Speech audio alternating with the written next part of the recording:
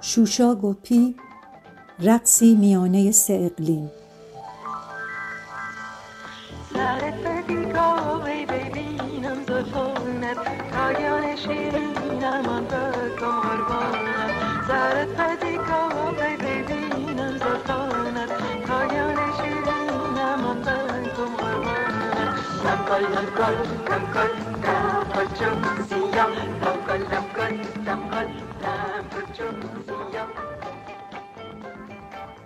اولین بار عکسش را روی جلد صفحه گرامافون پشت ویترین صفحه فروشی بتهوون در خیابان پهلوی دیدم.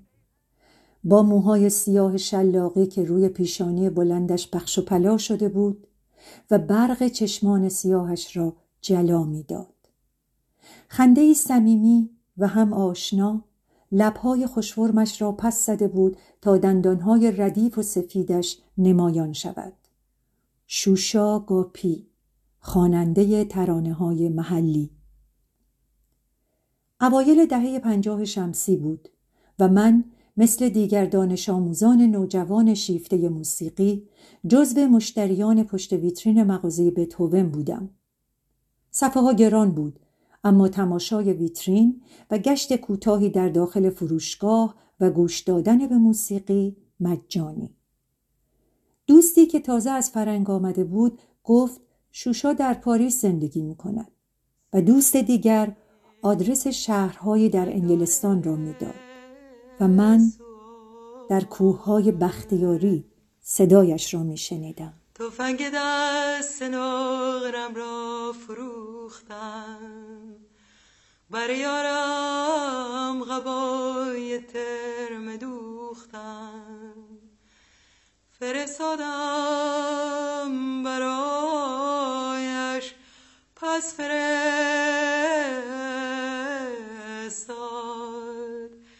تفنگ دست نقرم داد و بیداد، تفنگ دست نقرم داد و بیداد. کتابی که به تازگی در ایران توسط نشر ثالث منتشر شده، خاطرات 10 سال زندگی شوشا در پاریس در دهه 50 میلادی است. 10 سال زندگی تمام عیار روشن فکری و پویایی که چنان در نهر جانش دهنشین می شود که پاریس برای او نه یک شهر بلکه نوعی طی‌الارض و فلسفه ذهن می شود که تا آخر عمر با وی می ماند. شمسی عصار، متولد 1314 شمسی در تهران، فرزند کاظم عصار، از روحانیون مترقی و صاحب کرسی استادی فلسفه در دانشگاه تهران بود. آن روزها روحانی بودن الزاماً به ترویج جزم‌اندیشی در جامعه نمی انجامید، اما محدودیت‌هایی را به ویژه برای زنان خانواده پیش می آورد. در دوران کودکی به رغم اشتیاق شوشا به یادگیری موسیقی، او را از نواختن ویولون منع می کنند و از 13 سالگی بازی کردن در نمایشنامه‌های مدرسه نیز برایش ممنوع می شود. وقتی خبر فعالیت‌های تئاتری او در دبیرستان به گوش مادرش می رسد، با تحکم می گوید اگر به گوش من می رسد، پس بی برو برگرد به گوش دیگران هم می رسد. در این صورت می دانی که بر سر شأن و اعتبار تو چه خواهد آمد. به هر روی جامعه سکولار آن زمان هم ویژگی‌های خودش را داشت و زندگی در آن به صورتی متفاوت با سکولاریسم جریان داشت. برای مثال در این کتاب می‌خوانیم که تئاتر به شیوه غربی به همت عموی کوچک شوشا، عمو عماد، وارد ایران می‌شود که نمایش مریض خیالی اثر مولیر را برای اولین بار ترجمه و کارگردانی می‌کند. از قضا تمام اعضای خانواده از همسر و فرزندان تا خدمتکار خانه در این نمایش بازی کرده بودند. شوشا و مادرش هم به تماشای نمایش عمو عماد رفته بودند. اما در خانه برادر بزرگتر آقای کارگردان، پدر شوشا، نمایش دیگری بر صحنه بوده که تأثیراتش از زبان او اینگونه نقل می شود: من از تعصبی که مرا از شادی و تفریحات سالم محروم می کرد به شدت احساس نفرت می کردم. در 16 سالگی وقتی پدرش او را برای ادامه تحصیل روانه فرانسه می کند، در واقع او می رود تا آزاد و رها به تماشاگری و بازیگری در تئاترهای غربی مشغول شود. آوازهای ممنوعه‌ای را بشنود و بخواند که پیشتر فقط از بلندگوی بوقی رادیو دایجانش شنیده بود. شوشا میگوید وقتی رادیو به ایران آمد، برادر ارشد مادرم که حقوقدان مشهوری بود، یکی از رادیوهای بزرگ مدل پیش از جنگ را خرید. من برای شنیدن موسیقی رادیویی به خانه دایی می رفتم. رادیو برنامه‌های موسیقی فراوانی داشت: موسیقی سنتی ایرانی، موسیقی کلاسیک غربی، ترانه‌های خواننده‌های امریکایی مثل فرانک سیناترا و ترانه‌های فرانسوی با صدای کسانی مثل دانیل داریو و آواز ام کلثوم ستاره مصری، و نیز موسیقی مناطق و ترانه‌های محلی خواننده از خطه شمال که می‌گفتند مرام کمونیستی دارد. منظور شوشا از آن خواننده‌ای که مرام کمونیستی داشت زنده یاد آشورپور است. خاطره‌ای از این خواننده کمونیست را زنده یاد جهانگیر افکاری برای یکی از دوستان چنین تعریف کرده بود: وقتی در فستیوال جوانان بخارست بودیم، کودتای 28 مرداد 1332 رخ داد. خبر کودتا را در روزنامه‌های بخارست خوانده بودیم. همگی بعد از پایان فستیوال با کشتی راهی ایران شدیم. وقتی وارد بندر پهلوی شدیم، سرهنگ زند فرمانده نیروی دریایی با یک لشکر سرباز صف کشیده بودند برای استقبال. ما را به صف کردند. بعد یکی یکی را به ترتیب از صف بیرون می آوردند، کتک مفصلی می زدند و می بردند در صفی آن طرفتر. نوبت آشورپور رسید. به او تکلیف کردند که برایشان آواز بخواند. او امتناع کرد. او را بیشتر از بقیه زدند و گفتند چطور برای سولدات‌های روس میخونی؟ برای سربازای ما نمیخونی؟ آخر آشورپور به سربازهایی که آنجا بودند اشاره کرد و گفت من ایشان را خوانم و آواز سر داد. Oy jinge jinge jan, oy jinge jinge jan, jinge pusho bella jan, bidine khuamu jan, rajan tia jan, unasi jan ranjan, oy jinge jinge jan, oy jinge jinge jan.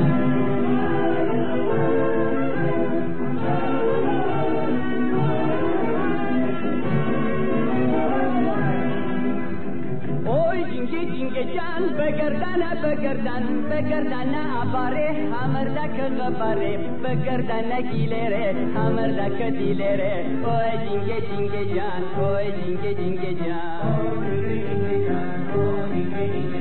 اوی جینگه جینگه جان اوی جینگه جینگه جان جینگه تو آلمانی بامم تی بازی خانی دینم تو بازی نانی حاجی سرا پرکنی اوی جینگه جینگه جان اوی جینگه جینگه جان. شوشا میگوید من از این ترانه‌های محلی به خاطر اشعار ساده و ملودی‌های موزونشان خوشم می‌آمد و از ترانه‌های فرانسوی هم به خاطر زیبایی زبان فرانسه. من نه از لهجه شمالی سر در می‌آوردم و نه زبان فرانسه بلد بودم. این آهنگ‌ها را توتیوار یاد گرفته بودم و در جشن‌های دبیرستان می‌خواندم، به این شرط که هیچ کس خبرچینی نکند، چون مادرم آواز خواندن زن را گناه می‌دانست. انگیزه اصلی او از سفر به پاریس دور شدن از تنگناهایی بود که وی را از رویاهایش دور می‌کرد. اما اندوه لحظه خداحافظی و لحظه‌ای که هواپیما آسمان ایران را پشت سر گذاشت تا آخرین روز عمر به جانش چنگ می‌زد و بدین سبب همیشه خود را یک تبعیدی می‌دانست. این عنوان برای یکی از معدود دختران ثروتمندی که در آن دوران از امتیاز تحصیل در یک دانشگاه غربی بهره می‌برد و در ایران و دیگر کشورها نیز از امکانات و ارتباطات سطح بالای اداری و دیپلماتیک برخوردار بود، بیانی غریب از ترک ناخواسته سرزمینی است که در آب و آفتاب و خاکش بالیده بود، اما خانواده و نزدیکانش مانع تحقق رویاهای او شده بودند. رویای او زندگی بود و دیگر هیچ. و زندگی برایش معجونی از آزادی، رهایی، هنر، ادبیات، عشق و دوستی بود. بنابراین این 6 نهال در هر زمینی که به بار می نشست، آنجا سرزمین او می شد و او مالک سرزمینی سیال در میان 3 اقلیم ایران، فرانسه و انگلستان بود.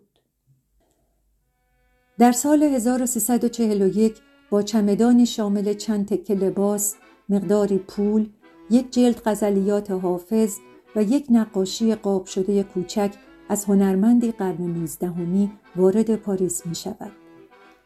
همان روزهای اول در پاسخ به پرسش دوست دیپلمات برادرش که میزبان روزهای اول اقامت وی بود و از او درباره مدت سفرش می پرسد، جواب می دهد که قصد دارد هرچه زودتر زبان فرانسه را بیاموزد و برگردد.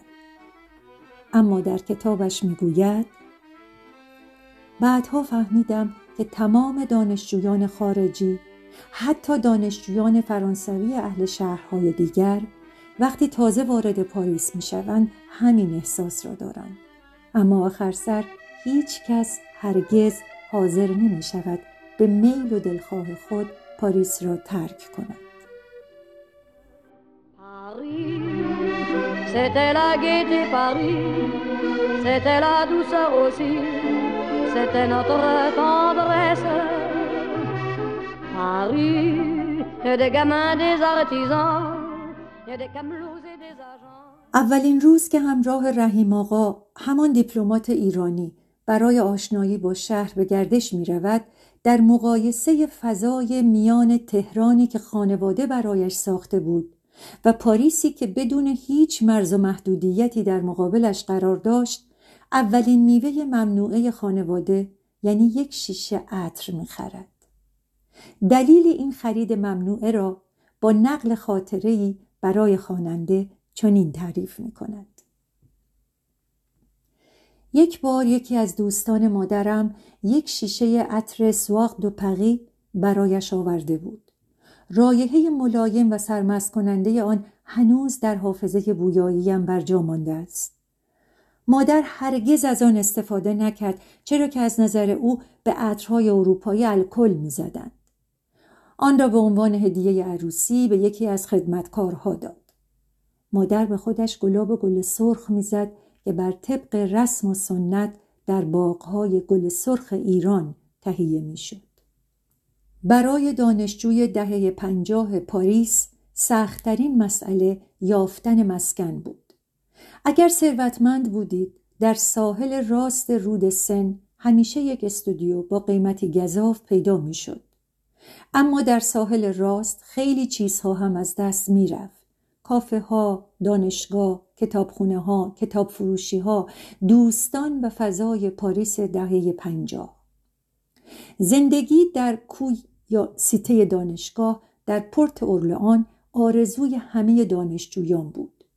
اکثر کشورها تکه زمین در آنجا خریده بودند و ساختمانی برای دانشجویان کشور خود ساخته بودند.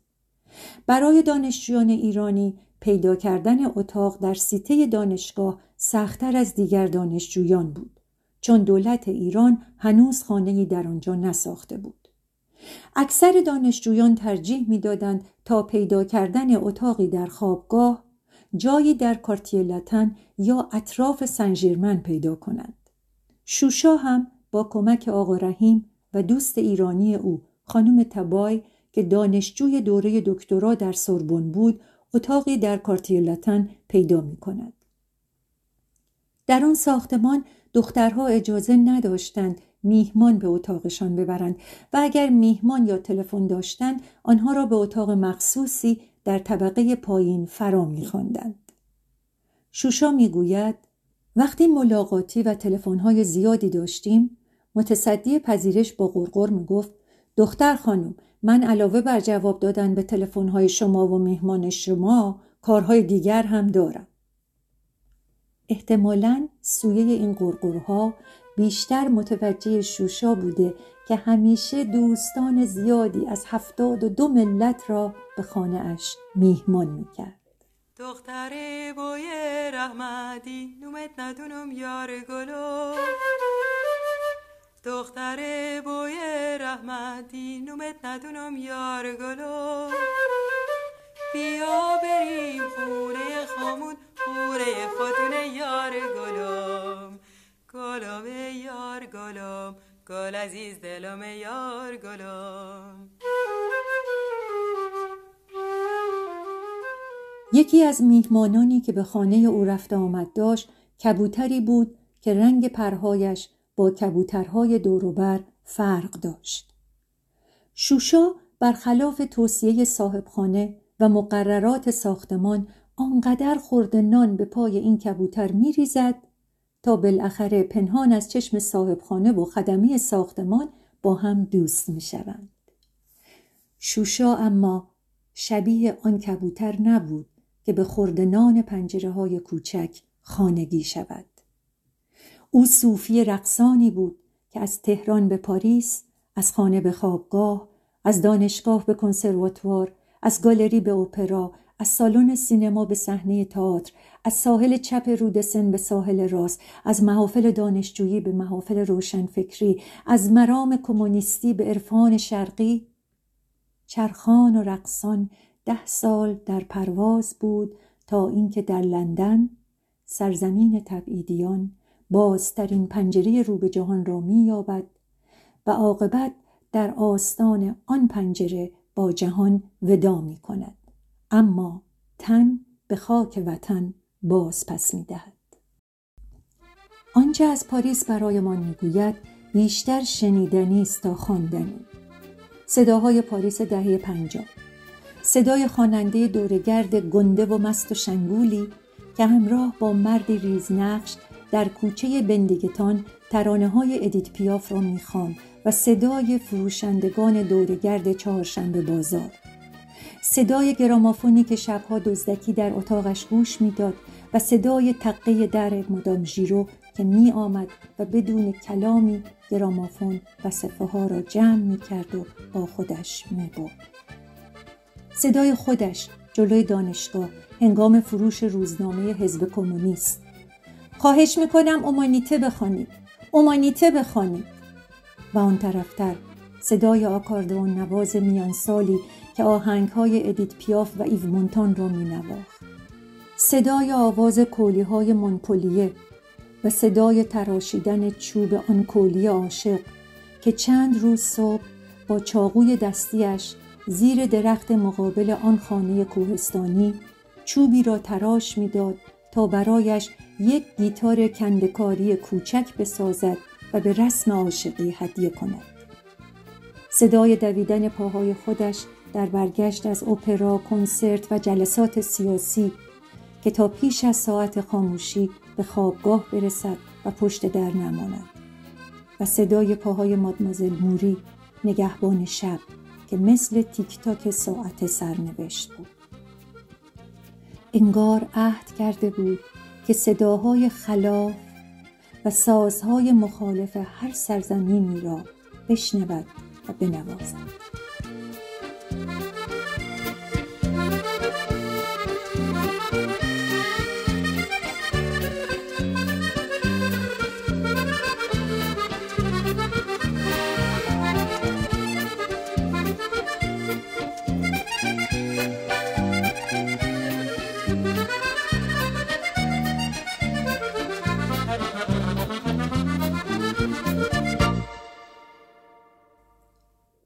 وقتی درس ادبیات و فلسفه را در سوربن پاریس به پایان رسانید، در حالی که دوستانش به فکر ادامه تحصیل در مقطع دکترا بودند، او به حوزه محبوبش یعنی هنر روی آورد و به دوستش ژولی مور که که شاگرد ستاره مشهور اپرا کارلوتا بوزونی بود میگوید من هم عاشق آواز هستم و در تمام زندگیم همیشه آواز خوندم.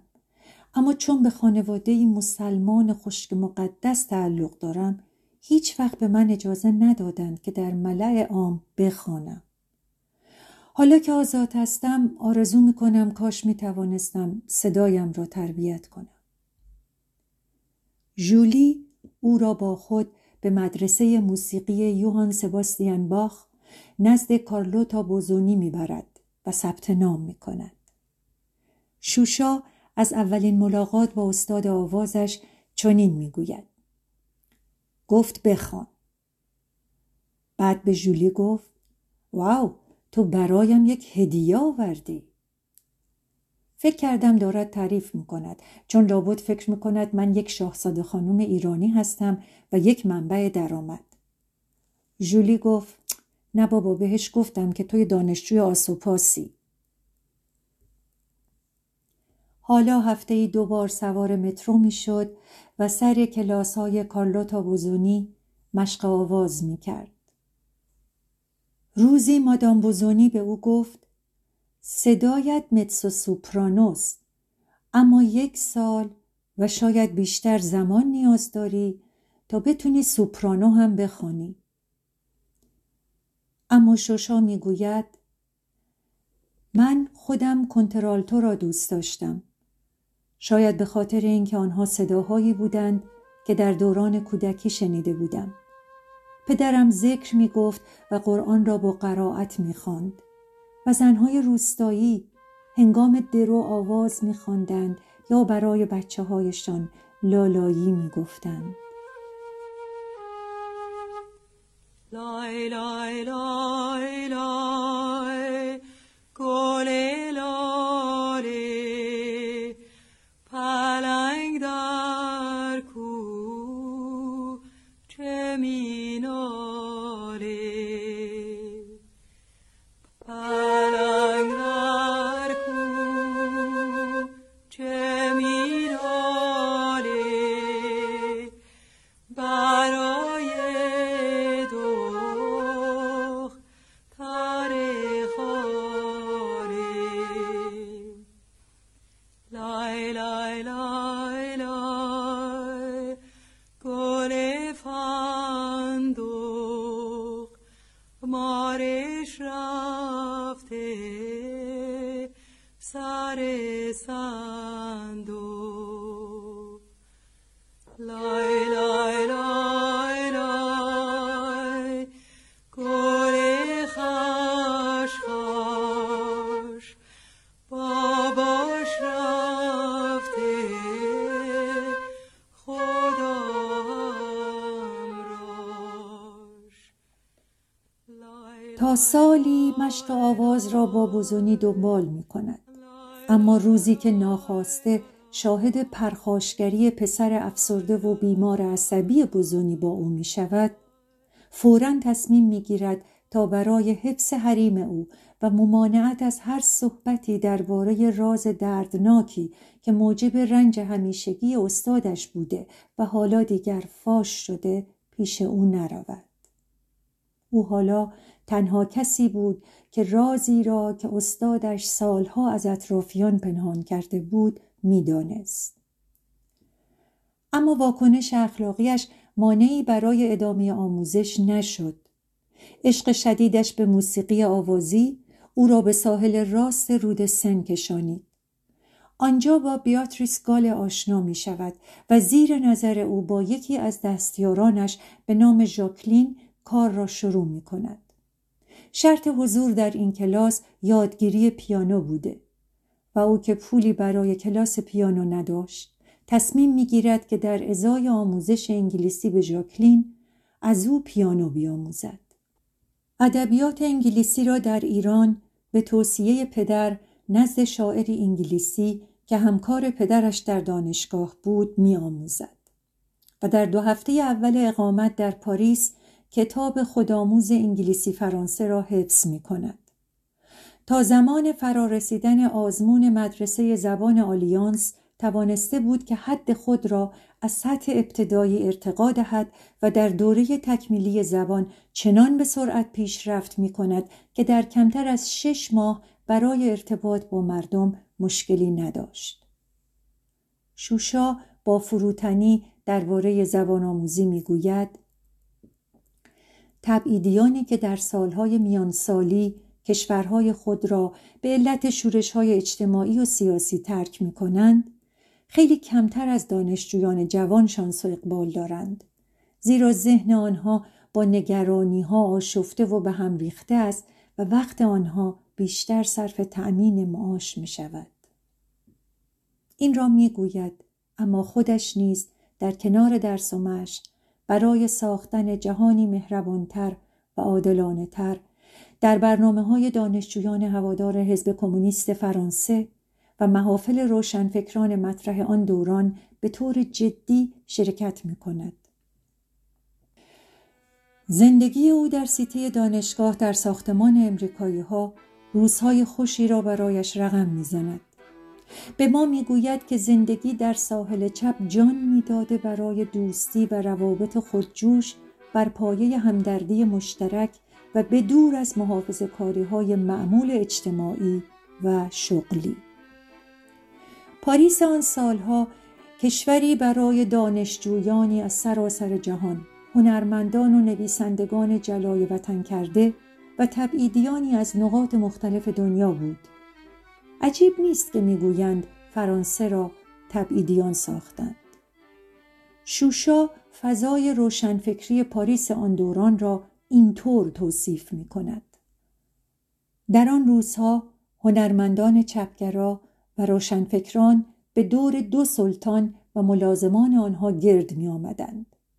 آراگون و همسر روسی تبارش الزا تراله بر کمونیست ها سلطه داشتند. سارتر و سیمون دو بووار نیز بر هواداران حزب کمونیست، مثل شنل و دیور در عالم مد. نباید یک اندیشه، یک نویسنده، حتی یک کلمه علیه آنها می بود. وای به حال کسی که با آنها کنار نمی آمد. هرچند او را به سیبری نمی فرستادند، اما او را همچون فردی بی ارزش به پرتگاه دستراستی بدتبار پرتاوش می کردند. بعضی مثل آرتور کوستلر نمی توانستند در برابر تهمت‌ها دوام بیاورند و کشور را ترک می کردند و آنهایی که جان سخت‌تر بودند مثل آلبر کامو و آندره برتون می ماندند. در همان روزها دوستی از ایران شوشا را به شاعره جوانی به نام آن معرفی می کند. رفاقت آن دو به جایی می رسد که شوشا از او با نام خواهر بزرگه یاد می کند. دفترچه‌ای از شعرهای خواهر بزرگه منتشر شده بود. او و دوست پسرش سرگئی عضو انجمن ملی نویسندگان و شاعران بودند. یکی از بنیانگذاران این انجمن لوی آراگون بود. یک بار شوشا برخی از ترانه‌ها و شعرهایش را برای خواهر بزرگه می‌خواند و آن فوراً او را در گروه شاعران جوان ثبت نام می‌کند. از آن به بعد در جلسات مختلف انجمن ملی نویسندگان شرکت می‌کند و خواننده را با نقل خاطراتش به برنامه‌های مختلف این انجمن دعوت می‌کند و می‌گوید که شبی که لوی آراگون در ستاد انجمن ملی نویسندگان شعرخوانی داشت، خودم را به زحمت در اتاق مجاور به او رساندم و بدون اتلاف وقت درباره زندگی روشنفکران و نویسندگان ایران که برخی از آنها دستگیر شده بودند گفتم. نویسندگانی که به دلیل ترجمه آثار او دستگیر شده بودند. این تنها فرصت من بود که توجه مردم را به نظام سانسور در ایران جلب کنم. سانسوری که پس از قلع و قمع حزب توده و سرکوب فعالین جناح چپ بر ایران سایه افکنده بود. اما حرفهایم اصلاً توجه او را جلب نکرد و حواسش رفت دنبال یکی از دستپرورده‌هایش که نویسنده و روزنامه‌نگار فعالی بود. در آن زمان آهنگ‌های زیادی برای شعرهای آراگون ساخته می‌شد و خوانندگان مختلفی آن را خوانده بودند. شوشا هم یکی از آنها بود. هیچ عشقی نیست که سرشار از سعادت و خوشبختی باشد. اما آن شب آراگون به صلای عشق شوشا حتی گوش هم نداده بود.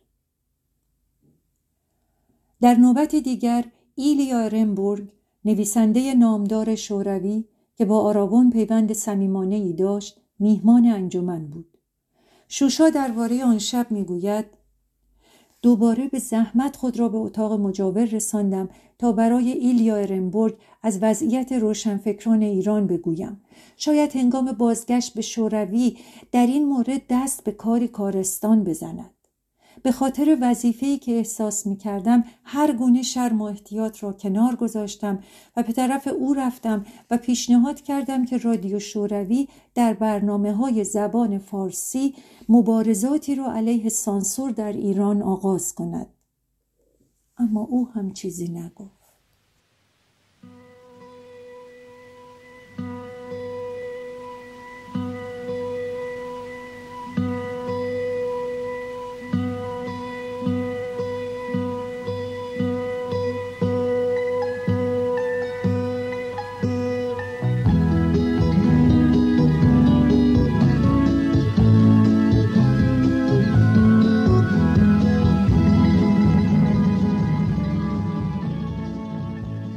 در میان روشنفکران چپ، ژاک پرور و گروهش برخلاف دیگرانی مثل آراگون از خط حزب کمونیست پیروی نمی کردند و راه خود را ادامه می دادند. شوشا که از ملاقات با آراگون و ارنبورگ سرخورده شده بود، به رغم علاقه به اشعار پرور هرگز برای ملاقات با او تلاش نکرد تا مبادا او نیز با تصویری که از روی شعرهایش شناخته بود فرق داشته باشد. تا اینکه روزی به نمایشگاهی از کلاش‌های ژاک پرور در گالری نزدیک سن ژرمن د پره می رود.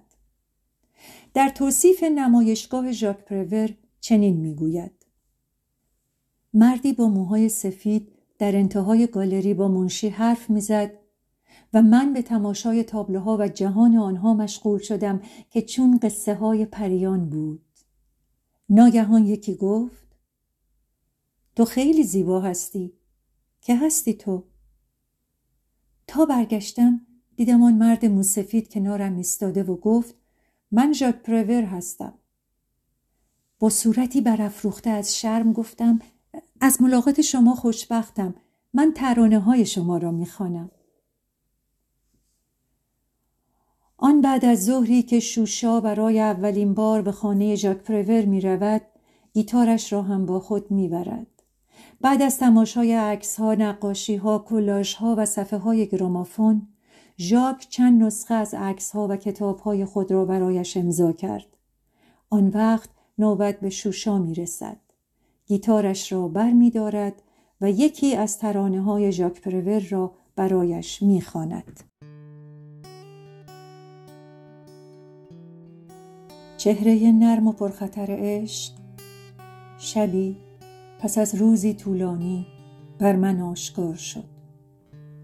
شاید کمانگیری با کمانش بود یا نوازنده‌ای با چنگش، یادم نیست. تنها چیزی که می‌دانم این است که بر دلم زخم زد. آیا با کمان بود یا با آواز؟ ژاک و همسرش ژانین از زیبایی صدایش تعریف می‌کنند و ژاک با اشاره به رواج گیتار در آن روزها و جایگزین شدن آن با پیانو می‌گوید: خوشحالم که همراه آوازتان به جای پیانو گیتار می‌زنید. پیانو به نظرم مثل تانگ است. آدم نمی‌تواند هر جا می‌رود آن را با خودش ببرد. حالا دختر نوجوان ژاک هم به آنها پیوسته بود و خانوادگی از او درخواست می‌کنند که ترانه ایرانی برایشان بخواند و او ترانه محلی قدیمی قلیان را می‌خواند. درخت سرو بودم کنج بیشه، تراشیدن مرا با ضرب تیشه، تراشیدن مرا قلیون به بسازند که آتش بر سرم باشد همیشه. ای گلم وای، ای گلم وای، ای گلم وای، ای گلم وای. تو را میخوام وگر نه یارو بسیار، گلا میخوام وگر نه خار بسیار. گلا میخوام که در سایش نشینم، وگرنه سایه دیوار بسیار. های گلم وای، های گلم وای، های گلم وای. دوباره و بعد از خواندن چند ترانه محلی دیگر، ژاک میگوید که دوست برادرش شرکت ضبط صدا دارد و بیدرنگ به او تلفن میزند و قراری با او میگذارد به این امید که صفحه‌ای از ترانه‌های محلی شوشا ضبط شود. اینجا شوشا دوباره با فروتنی میگوید این کار ژاک مرا به یاد پارتی بازی‌های پدرم در ایران انداخت که مادرم به آن میگفت دم کسی را دیدن، زیرا هیچ وقت کاری بدون اعمال نفوذ شخصی پیش نمی رفت. اما من دیگر انتظار این کار را از یک غریبه در اروپا نداشتم. بعدها تجربه به من نشان داد که مردها و زنهای زیادی هر جا دستشان برسد به یکدیگر کمک می کنند. بعدها فهمیدم که مهربانی غریبه ها خصلتی انسانی است. در آن زمان در ساحل چپ باشگاه کوچکی در سن ژرمن دپره میزبان مردمی بود که مشتاق تماشای نوازندگان گیتار از سرزمین‌های دور بودند. این آغاز شکوفایی موسیقی محلی در اروپا بود که بر موسیقی دهه 60 تأثیر چشمگیری گذاشت. اما در واقع در اواخر دهه 50 شروع شده بود. شوشا و فرناندز لاویه، گیتاریست تبعیدی اسپانیایی که به توصیه برادر ژاک با او کار میکرد، یکی از گروه‌های کوچکی بودند که مردم به تماشای کنسرتشان می آمدند.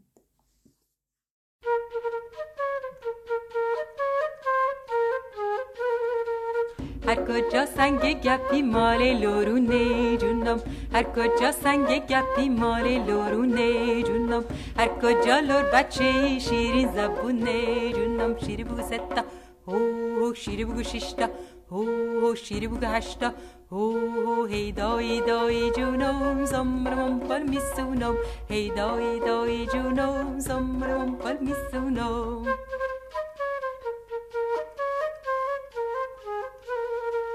هر کجا لور بچه شیرین زبونه جونم، هر کجا لور بچه شیرین زبونه جونم، هر کجا لور بچه مال لورونه جونم. شیری بگو ستا. از شعف کسب درآمد از حرفه مورد علاقه‌اش چنین میگوید: از دریافت نخستین چک حرفه‌ام از شوق میلرزیدم. بلافاصله دوستانم را به شام دعوت کردم. برای ژاک گل و برای خودم یک جفت کفش و نیز پارچه برای دوختن لباس خریدم. از اینکه به خاطر کاری که از انجام آن لذت برده بودم پول دریافت کرده بودم احساس گناه می کردم. هرچه بود به قعر معدن نرفته بودم یا 50 تا تخت خواب را در هتلی مرتب نکرده بودم. فقط سر پا ایستاده و با عشق و لذت خوانده بودم. دوستی شوشا با ژاک پرور تا هنگام مرگ ژاک پرور ادامه داشت، به طوری که میگوید: ژاک نقش پدر را برایم بازی میکرد، پدری که در لحظات نومیدی به سراغش میرفتم. پس از پایان تحصیلات در سوربن، زندگی حرفه‌ای شوشا در میان دو حوزه هنری یعنی موسیقی آوازی و بازیگری تئاتر که در کنسرواتوار تحت تعلیم کارگردان معروف روس تانیا بالاچوای آموخته بود می‌گذشت.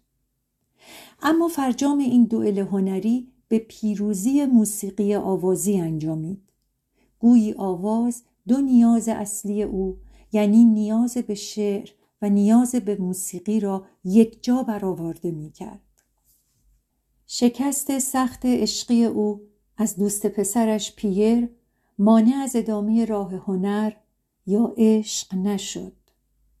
هنگام اسباب کشی از خوابگاه دانشگاه به سن ژرمن با دیدن عاشق دیگرش پل که برای کمک به او آمده بود گریه کنان میگوید دیگر هیچ وقت عاشق کسی نمیشوم، دیگر هیچ وقت.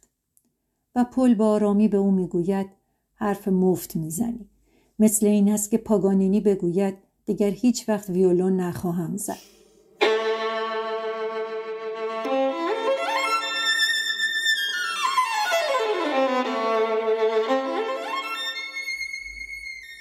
دهه 60 اروپا با جلوه‌های گوناگونش در یک قدمی قرار داشت. دوستان ایرانی شوشا که از نخبگان آن دوره بودند، همگی به ایران بازگشته بودند و در مناصب و مشاغل مختلف از نردبان ترقی بالا می رفتند. آنها مرتب برایش نامه می نوشتند که همه چیز در ایران در حال تغییر است و او را تشویق به بازگشت می کردند. اما او چیز دیگری می گوید. هر وقت پدر مادرم می پرسیدند چه موقع به ایران برمیگردم، از جواب دادن تفره می رفتم. پولی در بساط نداشتم، اما کاملا شاد و خوشبخت بودم. ژیل برایم در رادیو کار ترجمه جور کرد. ژاک مرا پیش دوستی فرستاد که در قسمت کوچکی از فیلمی درباره جوانان امروز نقش بازی کنم. از طریق دوستان چند تا کار مانکنی پیدا کرده بودم. تانیا مرا به اندره شلسر معرفی کرد که در باشگاهش موسوم به لوکلوز از بهترین باشگاه‌های ساحل چپ رود سن ترانه‌های محلی ایرانی و فرانسوی و انگلیسی بخوانم. در نمایشنامه خانه برنارد آلبا بازی کردم. من شیوه زندگی کردن مثل یک پرنده شب را دوست داشتم. از بعد از پایان نمایش با دوستان به رستوران و کافه ها رفتن و هرگز به فکر آینده نبودن خوشم می آمد. فراغتی خوش و خجسته از دلشوره داشتن، گرسنگی کشیدن و تصمیم گرفتن. برای او شهرها یعنی آدمها و در واقع آدمها و عشق او به آنها و عشق آنها به او بود که برایش مفهومی از وطن داشت. اما روزی دلش هوای آدمهای دیگری در ایران را کرد. صبح آفتابی پاییزی شکوهمند در پاریس از خواب بلند می شود، پرده پنجره را کنار می زند و با دیدن تابش نور خورشید و تماشای شادی زوجهایی که برای استفاده از آن آفتاب درخشان در کافه تراس‌های اطراف میدان دست در دست هم نشسته بودند، تصمیم به بازگشت می‌گیرد. در دورانی که همچون شمع محافل معتبر هنری و روشنفکری پاریس می‌درخشید، اما آفتاب آن صبح زیبای پاییزی دلش را به سوی دوستان ایرانی و آفتاب ایران پر می‌دهد.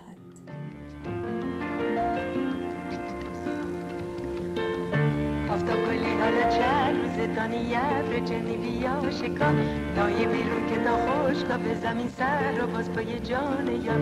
آفتاب گلی حالا چند روز دانی ابر جنی بیا شکا نایه بیرون که تا خوش تا به زمین سر رو باز پای جان یار. وقتی که هوا آفتابی به یارشی چرا بمیدابه مثل گفر چاکنی خد جون دین شیدابه دست بزن بیروره به تابان آفتاب گلی همه جا دیگه شده دیل منو یا چه دیل داریم دوست دارم. لباسهایش را که حالا بیشتر از چند تکه شده بود از روی بند رختهای زیر آفتاب پاریس جمع می کند.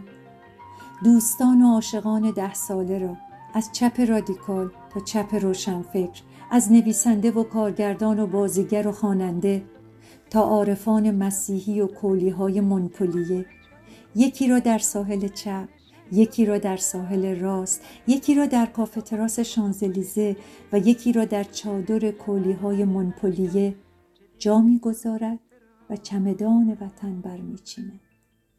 خودش میگوید با خانواده هم قرار گذاشتیم که ابتدا با کشتی به لندن سفر کنم تا با خواهرم که 5 سال بود همدیگر را ندیده بودیم دیدار کنم. او با یک دیپلمات جوان ازدواج کرده بود و به تازگی وارد لندن شده بودند و 2 پسر بچه 18 ماهه و 6 ماهه داشتند که من هنوز آنها را ندیده بودم. وقت خداحافظی به دوست امریکاییش کورتیس که در ساحل راست زندگی می‌کرد می‌گوید که در راه بازگشت مدتی را در لندن می‌ماند. کورتیس فوراً روی تکه کاغذی نام و شماره تلفن 2 نفر از دوستانش در لندن را به او می‌دهد و اصرار می‌کند که اگر هیچ یک را هم نتوانست ببیند، حداقل دوست هنرمند انگلیسیش را ببیند.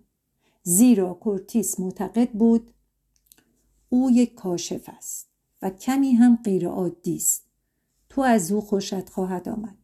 زیبایی شیطانی دارد. همان اولین یکشنبه‌ای که به لندن میرسد و به خانواده میپیوندد، نافرمانی را شروع میکند و از رفتن به میهمانی دیپلمات‌ها همراه با خواهر و شوهر خواهر سر باز میزند. در خانه میماند و به دوستان کورتیس یکی یکی تلفن میزند. در توصیف آن یکشنبه سرنوشت ساز چنین میگوید: تلفن 2 نفر اولی جواب نداد، اما کاشف گفت که اتفاقاً منتظر تلفن من بوده و میتواند بیاید و مرا ببیند چون فردا صبح برای چند روزی از شهر بیرون میرود. صبح روز بعد سر میز صبحانه وقتی خواهرش پیشنهاد میکند که با هم به مرکز شهر بروند و برای خانواده مقداری سوغاتی بخرند، در پاسخ میگوید نمیخواهم به ایران برگردم. میخوام ازدواج کنم. ظاهراً کاشف او را به طرفة العینی کشف کرده بود.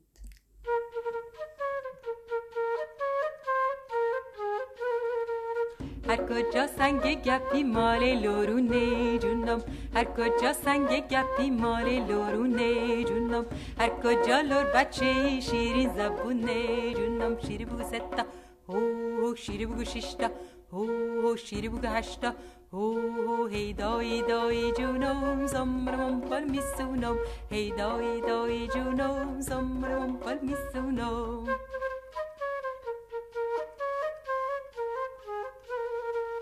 هر کجا لور بچه شیرین زبونه جونم، هر کجا لور بچه شیرین زبونه جونم، هر کجا لور بچه مال لورونه جونم، شیری بگو 3 تا هو شیری بگو 6 تا هو شیری بگو 8 تا هو هی دای دای جونم سمرم پل میسونم، هی دای دای جونم سمرم پل میسونم.